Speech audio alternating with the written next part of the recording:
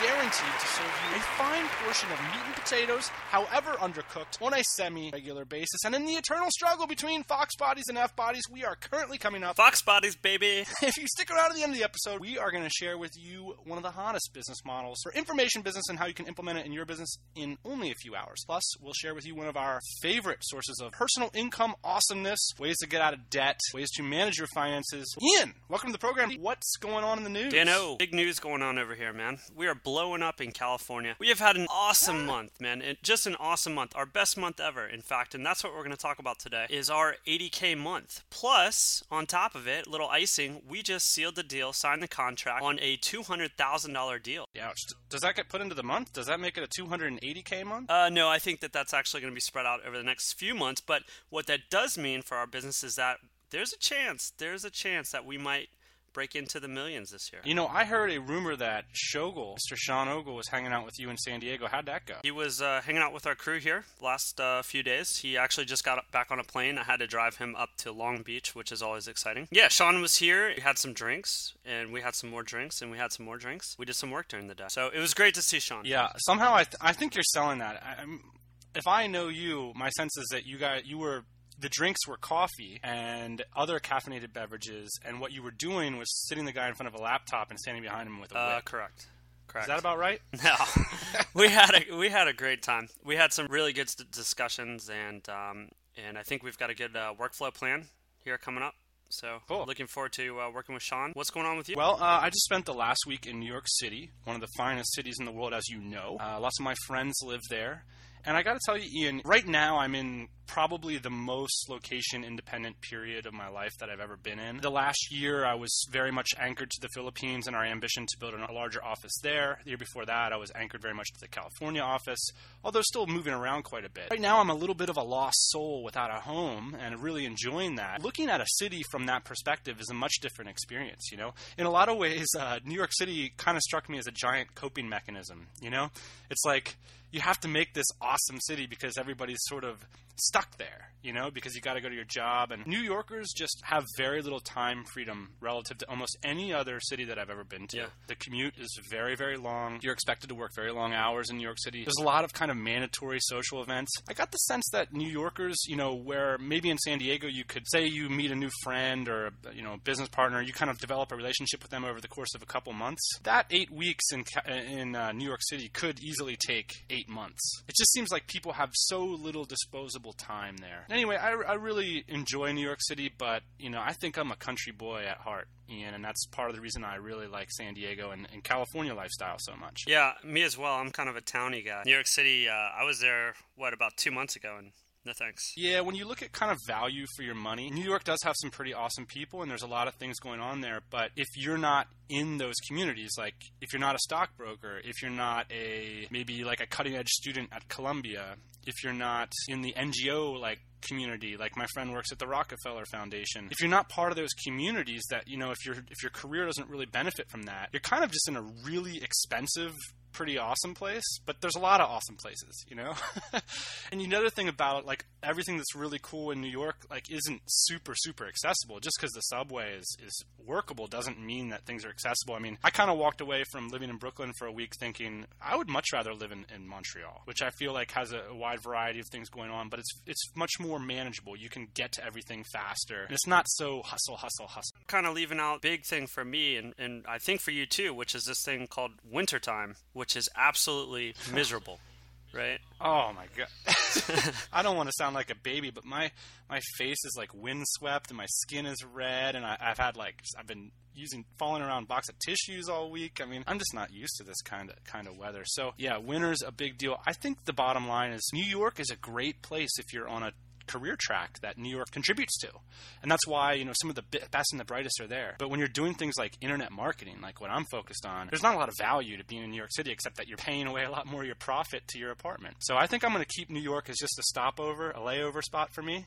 And I don't think I'll be getting a condo in New York City anytime soon. True that. Let's just put it that way. All right, one other quick news item is that we were so unfortunate yesterday as to come across a news article about the 10 fastest growing businesses in San Diego. Tell us that story. So we came across an article. It's actually the San Diego Business Journal. It ranks the top 100 fastest growing businesses in San Diego. So we didn't participate this year, but if we would have participated this year, we would have been in the top 10 for fastest growing companies in San Diego. So that's pretty exciting. On the one hand, it's pretty cool. On the other hand, you got to wonder how many of the hustlers are out there that are actually making it happen, aren't focused on submitting their stuff to the local paper. Oh, absolutely. Anyway, all right. So in the meat and potatoes, we're going to bring you guys into the inside of our business and talk about a few thoughts we have since this is our biggest month ever, and it's kind of a milestone for us. We've also been in business for 3 years, and we've been podcasting for 1. But first, let's do some quick shout-outs.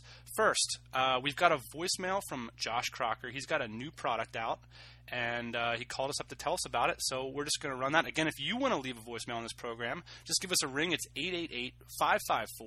888-554-8428. All right, Josh, take it away. Hey, Dan and Ian, this is Josh Crocker calling from Taking Fun Seriously. I just wanted to take a minute to thank you guys for just getting the motivation out there and encouraging people to start getting out of their comfort zone and really laying out the tracks, just taking the time to kind of lead us through the steps of getting some of that done. Besides all my mumblings, I wanted to take a minute to thank you guys, Dan especially, because partially due to the inspiration of you guys and also to our good friend David Crandall, I was able to launch my first info product this past week at my website at www.joshcrocker.com. And I want to thank you, Dan, for some of your insight that you gave me and just some of the feedback with that. So you guys are awesome. Keep up the good work, and I look forward to listening to you some more. Josh, holla, bala. Way to launch your first product. That is officially bala. It's nice to get out there, start interacting with the real live market. Rockin', it's a killer deal. It's a killer price. I think it started off at $16. It's a good deal. Way to go, Josh. Thanks for listening to the show. Also want to give a shout out to Rob at JetSetLife.tv, who recently interviewed me. I like Rob because he's got these. Have you seen his site? His videos are just ridiculous. It's Rob's this good-looking guy, right? That I see on. It looks like Brad Pitt. He's extraordinarily good looking, and Gosh, even if you haven't seen him, his voice is awesome. He sounds like just awesome. Like, I don't know. So man crush. Good, territory. nice site, good looking. Yeah. Good voice. I mean, what's not to love? He took an interview with me. It was largely like kind of a biographical interview, and I was really impressed by the quality of the interview because he just recorded me. I didn't record it on my local side. And he told me that Cliff Ravenscraft from the podcast Answer Man hooked him up with a killer setup. I know that the podcast Answer Man has hooked up tons of awesome podcasters like Pat Flynn, Internet Business Mastery guys, and now JetSetLife.tv. So maybe we need to get Cliff on the phone, man. Cliff is the man. So I like his podcast, actually, and his name has been coming up time and time again. So I just wanted to mention that. I also want to give a quick shout out to Chris from My Egg Noodles, blogger, friend of the show. We're going to start doing a little bit of ad spot. We want to promote his web design studio, Gutshot Studios. We'll start that on the next program. He made a generous contribution to our new Kiva group. So we're going to have a team of listeners to the show that are going to start to invest in entrepreneurs in the developing world. So we're going to start in the Philippines, and we're going to take a group of listeners. We've already got 10 signed up. 10 listeners to this podcast have already joined the group, in which we will be collectively donating small amounts of money, starting at $25, and donating them to entrepreneurs in the developing world, and then we're going to track their progress. Yeah, and this is no joke. Any small amount to get going really goes a long way in these developing countries, and as we know, obviously, and we're going to help these guys out. Yeah, and it's just part of the mission of the podcast in general, which is to build a community of entrepreneurs that can help each other out. And this is a fun way that you can do it with relatively low impact on your cash flow, but still I think it can be very interesting and instructive for us going forward, finding ways to help more people. Jamie Marsden thought it was such a damn good idea that he signed up to the tune of $100, and Chris from My Egg Noodles is giving Benjis to the project, and me and you are going to cough up a couple Benjis as well. So we're going to have some a decent amount of money to go and invest in some developing world entrepreneurs. So thank you so much for that. We're going to have more information about how you can participate. We'll have a link on the blog so you can go join. You don't have to give money to join and follow the progress. Follow us along for a little while, and we'll see how it goes. And thank you for our iTunes reviews. Milk Plant writes, best podcast ever. I love this podcast. My only complaint is it's not daily. Keep up the good work. Thanks, Milk I Plant. get the same complaint, man. Joel Runyon writes, one of the only podcasts I listen to. Short story, Dan and Ian rock. Each episode is packed with good info that's easy to listen to. They are practical, funny, and actually interact with their listeners. Each podcast feels less like a podcast and more like a party that Dan and Ian are hosting. Do yourself a favor and subscribe. You won't be disappointed. Well, do yourself a favor and listen to Joel Runyon. Short story, Joel Runyon rocks. Thanks, Joel. Blog of Impossible Things. We're going to mention you, buddy, in the meat and potatoes. Ow! Any more shouts we got here, man? Oh, hey, shout to the Lifestyle Guys. LifestyleGuys.com. New podcast. Giving us a shout. Love it. Check it out. LifestyleGuys.com. Got one question to answer today. Only one question. Well, we got a lot of questions, but we're only going to answer one. What's the best place? From Nathan. Nathan Wright. I recently discovered your podcast, and now I'm working my way backwards through all the episodes. We will be poisoning Nathan's fine brain. I'm fresh off a business trip to Rio with my wife. Sounds like a good time. We had such a great time being in a truly different culture. Your talk of Bali's culture, as well as the low cost of living, has really grabbed my attention. I think it's grabbed a lot of people's attention, and for good reason. Bali is... I just like saying Bali is baller. Sums it up. Can you point me in a direction where you could stay, or how to find an inexpensive home while there? Well, my advice there is to check out BaliExpat.com. Check out the Tropical MBA post, How to Run Your Business from Bali. We'll link up to that. I think the best thing, Nathan, is to get there on the ground, arrange for a hotel, depending on what your budget is. There's a wide range of accommodations. Bali Expat and other sites, there's a lot of sites on the ground that can help you get that first month's accommodation. And then I think from there you just start touring the neighborhood, seeing what you like on a motorbike. It won't take that long to get a feel for the place. Just keep one thing in mind, that whatever you do find, you got to make a 12-month commitment, at least in most of the scenarios. So be prepared to put 12 months of cash up front. Let me make a suggestion for Nathan and everybody else that's hanging out in Southeast Asia. Get yourself comfortable riding a scooter, hopefully before you get there, because traffic is insane. Go ahead and plop down on a couple weeks just as soon as you get there, because a scooter is definitely the best way, in my mind, to see Southeast Asia, and it does allow you to pretty much take off when and whenever you want and go to whatever neighborhood you want. And there's a lot of freedom associated with hopping on a scooter. So get yourself comfortable with the scooter and start Yeah, agreed with that. When you have a scooter, you have a lot more freedom. It opens you up to doing more things rather than waiting for a cab and stuff like that. So good piece of advice there. Ian, I'm ready for the meat and potatoes, sir. Been in business now for 3 years, and we've had our biggest month of revenue ever. Plus, we've signed our first huge deal. We talked actually a couple months ago about signing big deals, and it didn't actually get completed at that time. It got bumped a little bit, but we've actually put the ink to the paper now. So we're going to talk a little bit about our first major deal. It's possible we're going to hit $1 million this year. Ian, do you think we can make it by the end of the year? Yeah, it's real possible. That was our stretch goal at the beginning of the year. And I'm not sure, for tax reasons, whether or not we want to hit that $1 million this year. So we might kind of defer some of that until next year. It's possible that we're going to be up there, which is pretty exciting. I want to share where we are in the business and what our business looks like. I'm really interested in what kind of value this gives to the audience. I mean, we're just going to walk through how we see ourselves in this position and what our team and business structure looks like. Just kind of put it out there. There's a couple things I just want to be clear about when we say we're going to make $1 million in revenue this year. We're still in investment startup mode. Every year now we've doubled our revenue. When we say we make $1 million a year, I think the impression is that we're getting rich off of this or something, and it's not even close, man. Thing to understand as an entrepreneur, we've made an ascetic decision to make less and invest in our business to try to be the owners of a big business rather than either try to milk more cash out of the business for personal income, or to take the other route, which is to have a job. Yeah. So, I mean, we talk about these big numbers, but we're investing most of this money, and we have a very overhead intensive business. My experience in business is that most businesses are overhead intensive, and you can get a little bit away from that when you look at some information marketing businesses and stuff like that. When I go out there and look at MMA kind of stuff, mergers and acquisitions, when you look at businesses on Craigslist, people, they're spending a lot of money to make money. And I think that's important to understand how to navigate that as an entrepreneur. So one other thing we want to note before we sort of jump in and share with you what's going on in our business is this issue I've been thinking a lot of survivor's bias. There's a lot of beef people have with, our community of business coaches and stuff, because what ends up happening is you do something one month, you say okay, we made 80K, and then you turn around and you say, I made 80K, here's how I did it, right? The problem with that is that it's very difficult to understand what element of luck happened. Because there could be a lot of people who did the same things that we did and then failed, and then they're not turning around to gloat about it. So that's the one issue with survivor's bias. What our hope is here is to add a little bit of transparency to the situation. let you know where we're coming from, so hopefully you can get a better picture of how you might go about it. This is mostly about inspiration and community and like specific tactics or processes that you might be able to adopt into your business. The bottom line with all this stuff, most success comes from sort of a unique situation. It's tough to have a formulaic approach to it or a system that you can just sort of, like, I don't think anybody can just take our system and adopt it into their lives and all of a sudden have an 80K month in 3 years. Because our business is unique to our situation, to like the unique privileges that we've had, to the unique relationships that exist in our lives. And all these things are unique and special. The implication of us saying, like, here's how we did it, isn't that if you just copy what we do, you're going to have the same outcome. But rather to say, here's just some information. Like, you know what I mean? Like, there are some things that are going to make sense for you to model, and there are some things that you're going to want to learn from our mistakes, or some things that you're going to want to avoid like the plague.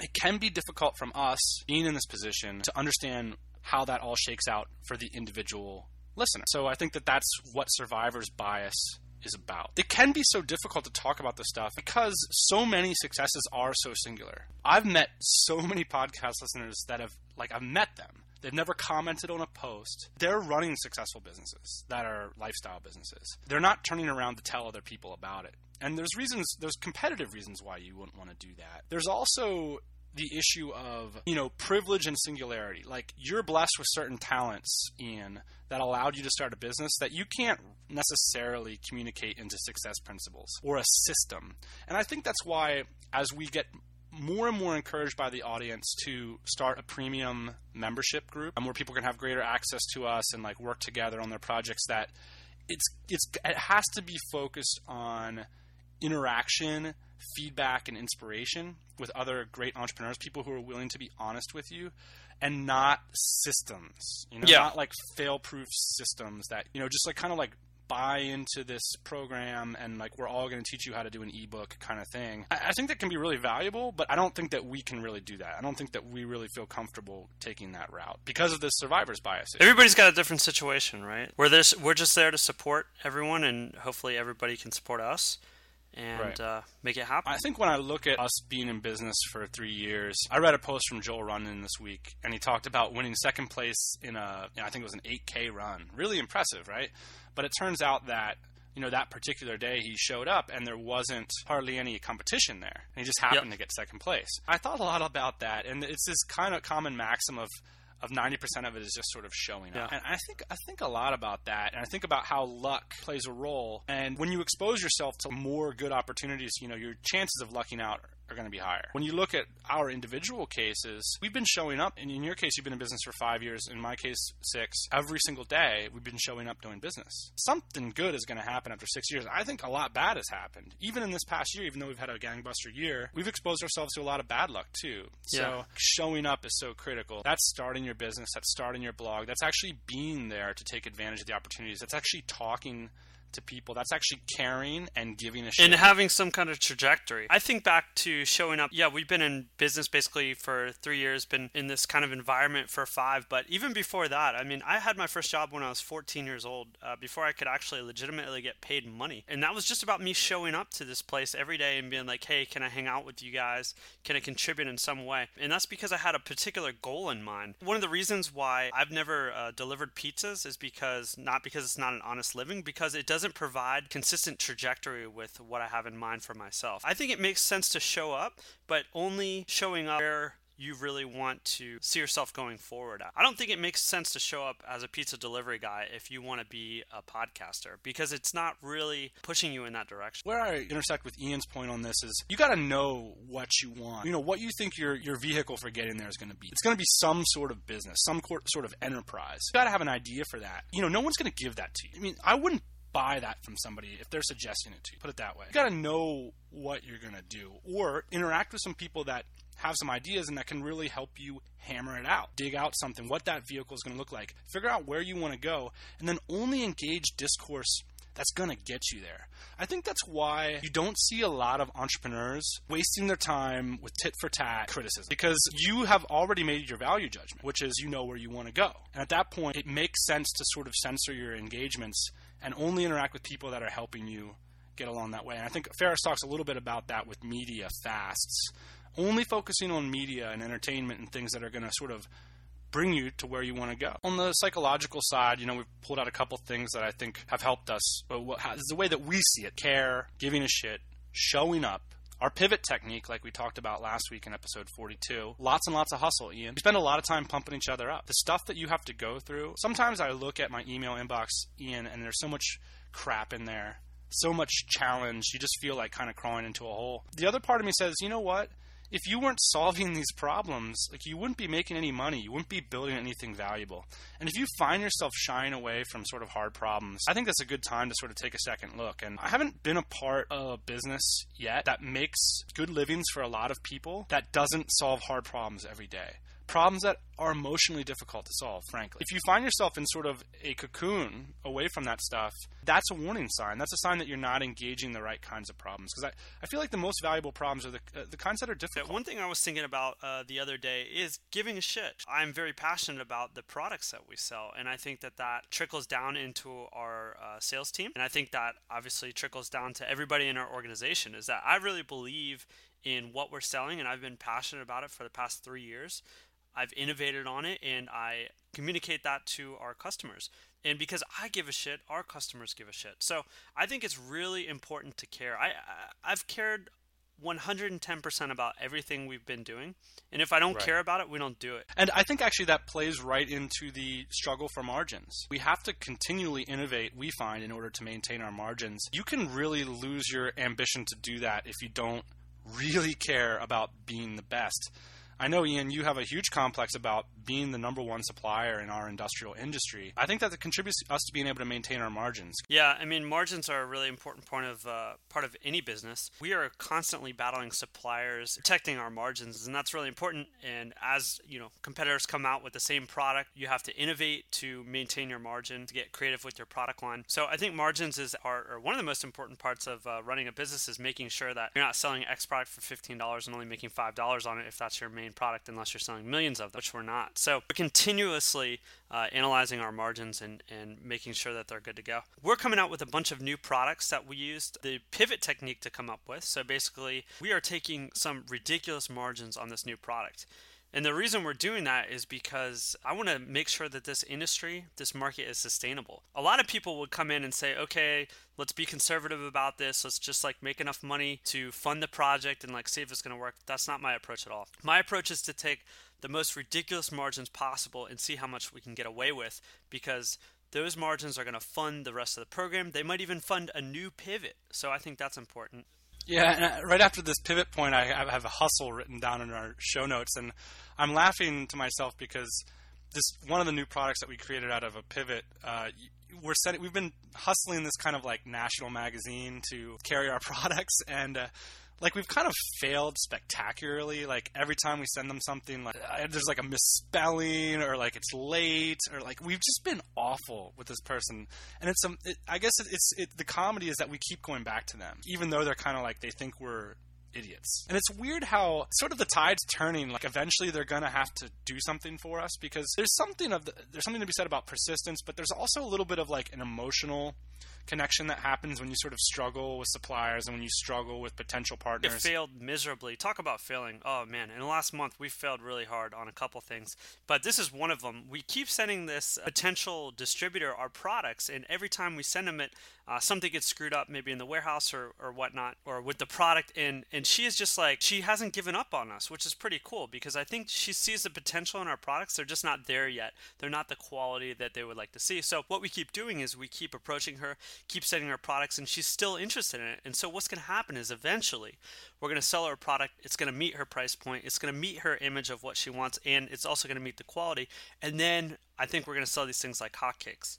So I think persistence and hustle is very important. Another instance where we've been hustling and failing, I have a professional blogger that's been very good to us over the years for one of our niche product lines. She had a spot with CBS the CBS Morning Show, and so she had asked us to send her some products so she could focus on them during the show. So what did we do? We sent the wrong product to her twice.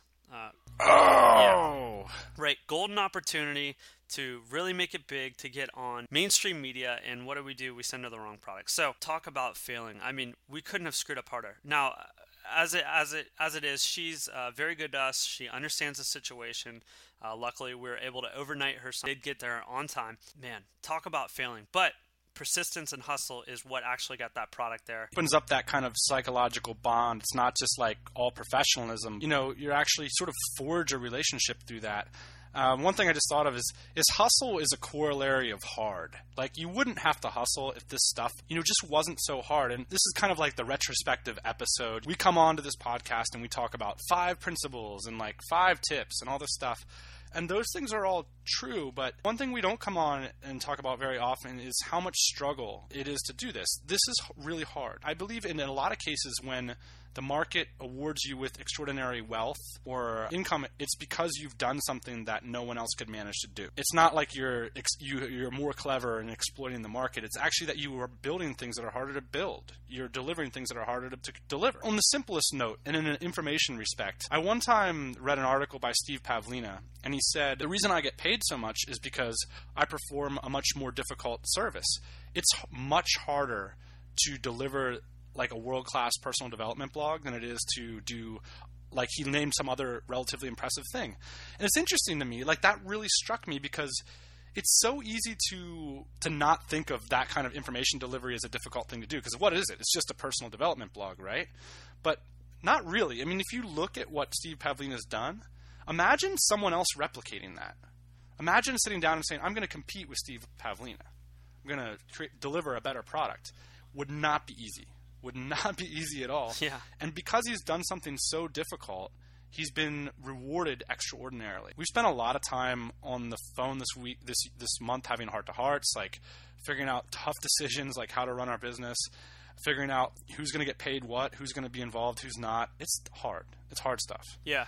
And it's fun. It's fun too. But just to say, if you're having like a really hard time getting your business off the ground or making this stuff work, I feel like that's been the story of my life for the last 3 years. So. Well, not necessarily somewhere in the word hard. Somewhere along these lines is the word hate. The amount of people that hate me, that might hate you, I don't know. Those people are kind of mounting. And it's not, I don't think because we're bad people. It's because haters are going to hate. And I read a post this week that was full of haters. And I read posts all the time that are full of haters. So if you think it's going to be easy and you think people aren't going to hate on you and your style and what you're doing, they're absolutely going to hate on you.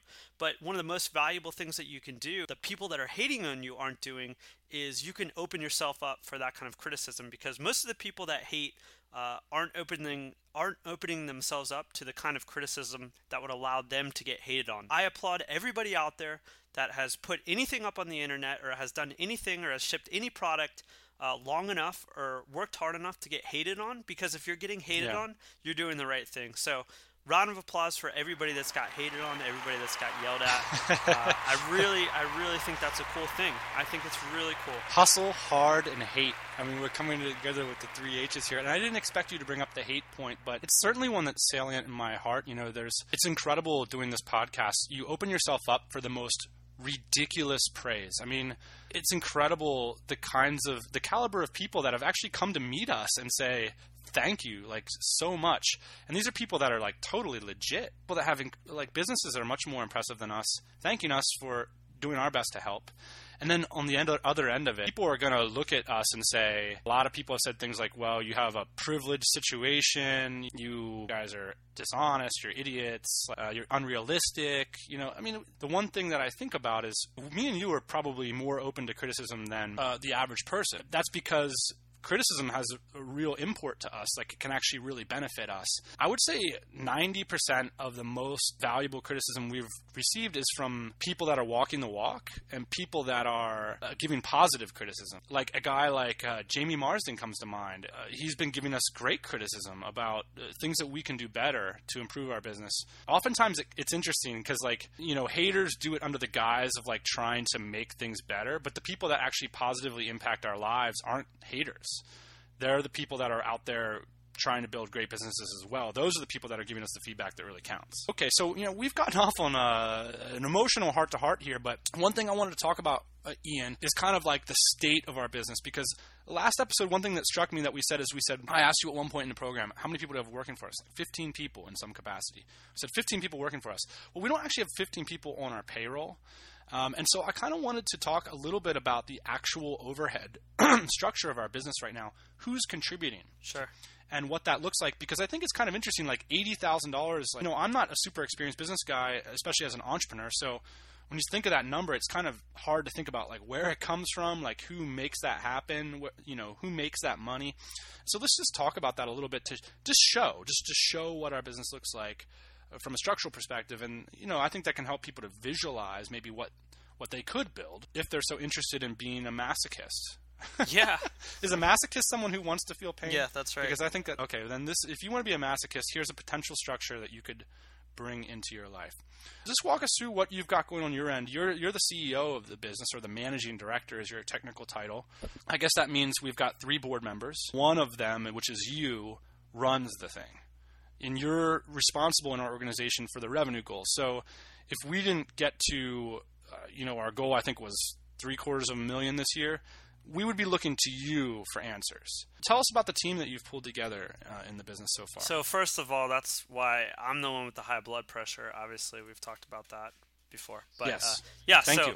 Ian, managing partner, the one with the high blood pressure, that's me, the one that's responsible for And you are compensated handsomely for said blood pressure. Absolutely. Okay, so one thing about 80K to begin with is we sell very expensive products. We're not selling $10 products. So that's really important to understand about how you get to that somewhat large income or revenue level. Let's start off with our San Diego office. I'm just going to tell you a little bit about that office. First of all, we've got 4 full-time salaried positions in our office here. We've got 1 sales rep. He handles a lot of our sales. He also does some of our marketing, and he is my definitely go-to guy, right-hand man. Then we've got 1 full-time designer. He works on iterations. He works on new products with me as well. And then we've got 1 warehouse guy.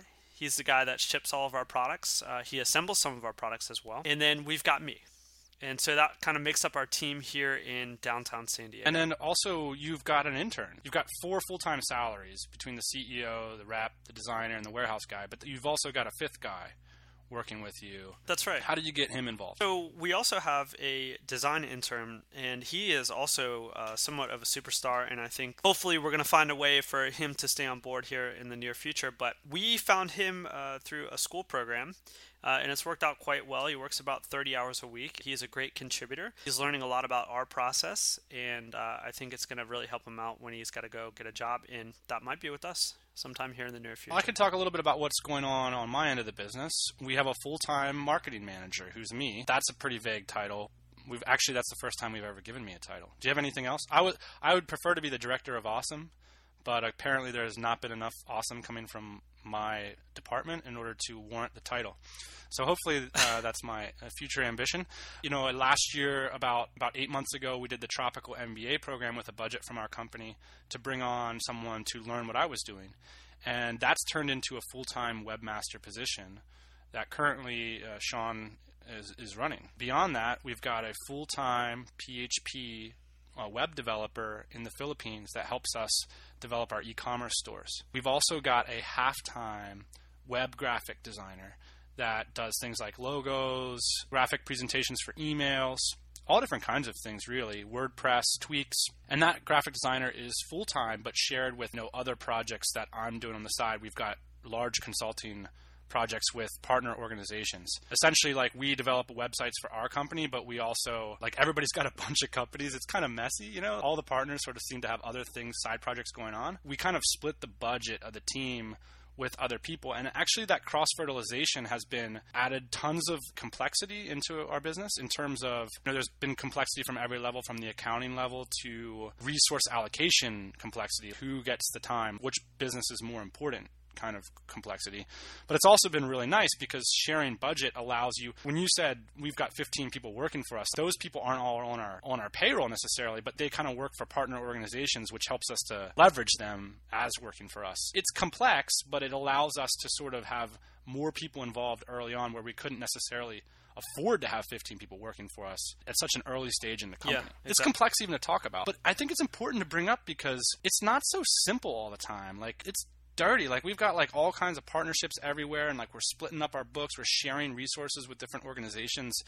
A lot of times it's really messy growing a business.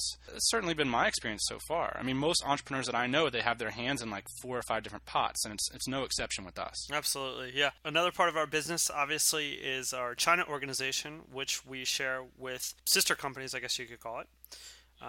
We've got a sourcing director over there. We've got a logistics director. We've got a design director. And then we've got 2 designers over there. And so that's been a great shared resource.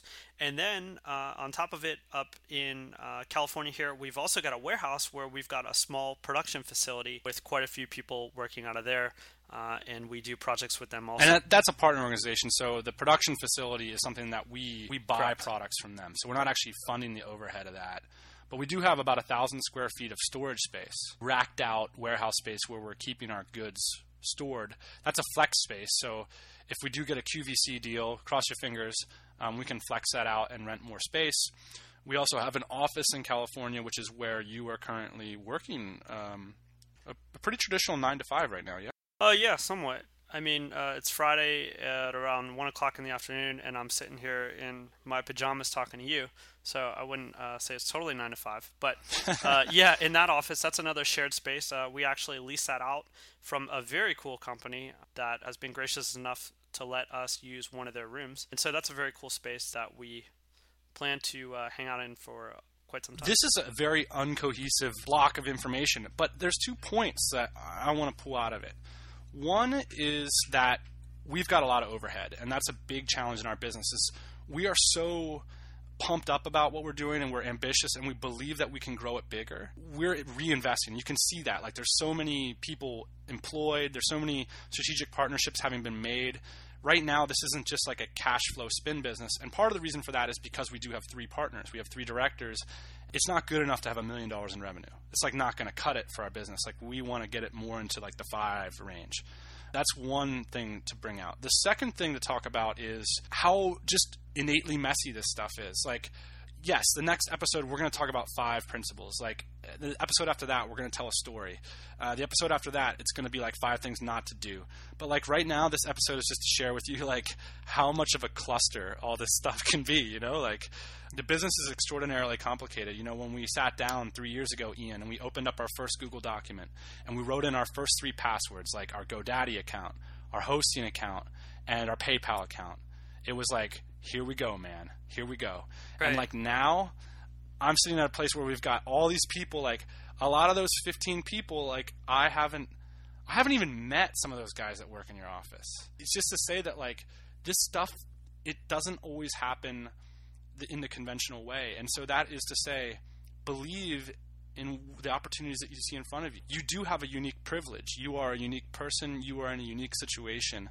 Try to find out what that is and believe in yourself and go for it. You know? Yeah, and one thing here, I'm sure that after we've described this, I mean, it was a little bit messy, but hopefully one thing that you guys can see about what we're talking about here is like I'm picturing the lonely guy that's been plugging away for the past year, making progress, but he feels really lonely. One of the things that Dan and I do is we talk every day.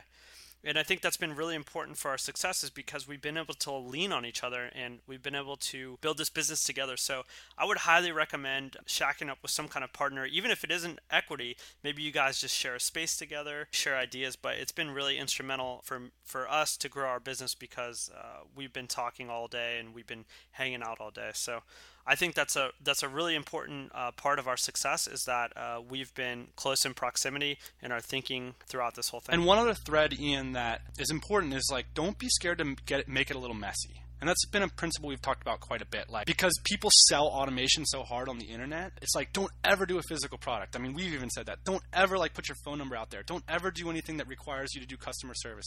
But that's what kept me away from doing something like Virtual Staff Finder. Chris Ducker stepped up and said, I'm okay to make it a little messy. I'll get on the phone with people.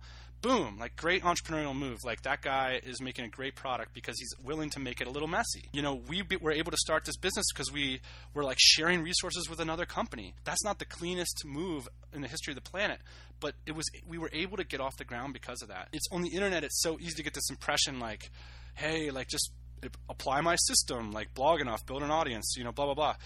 Hey, that's one way to work. It's not always going to be so simple, not always going to be so clean. Don't be scared to go for the messy stuff, because at the end of the day, Ian, we've got this business on our hands. If we want to make it clean, we go out and sell the thing.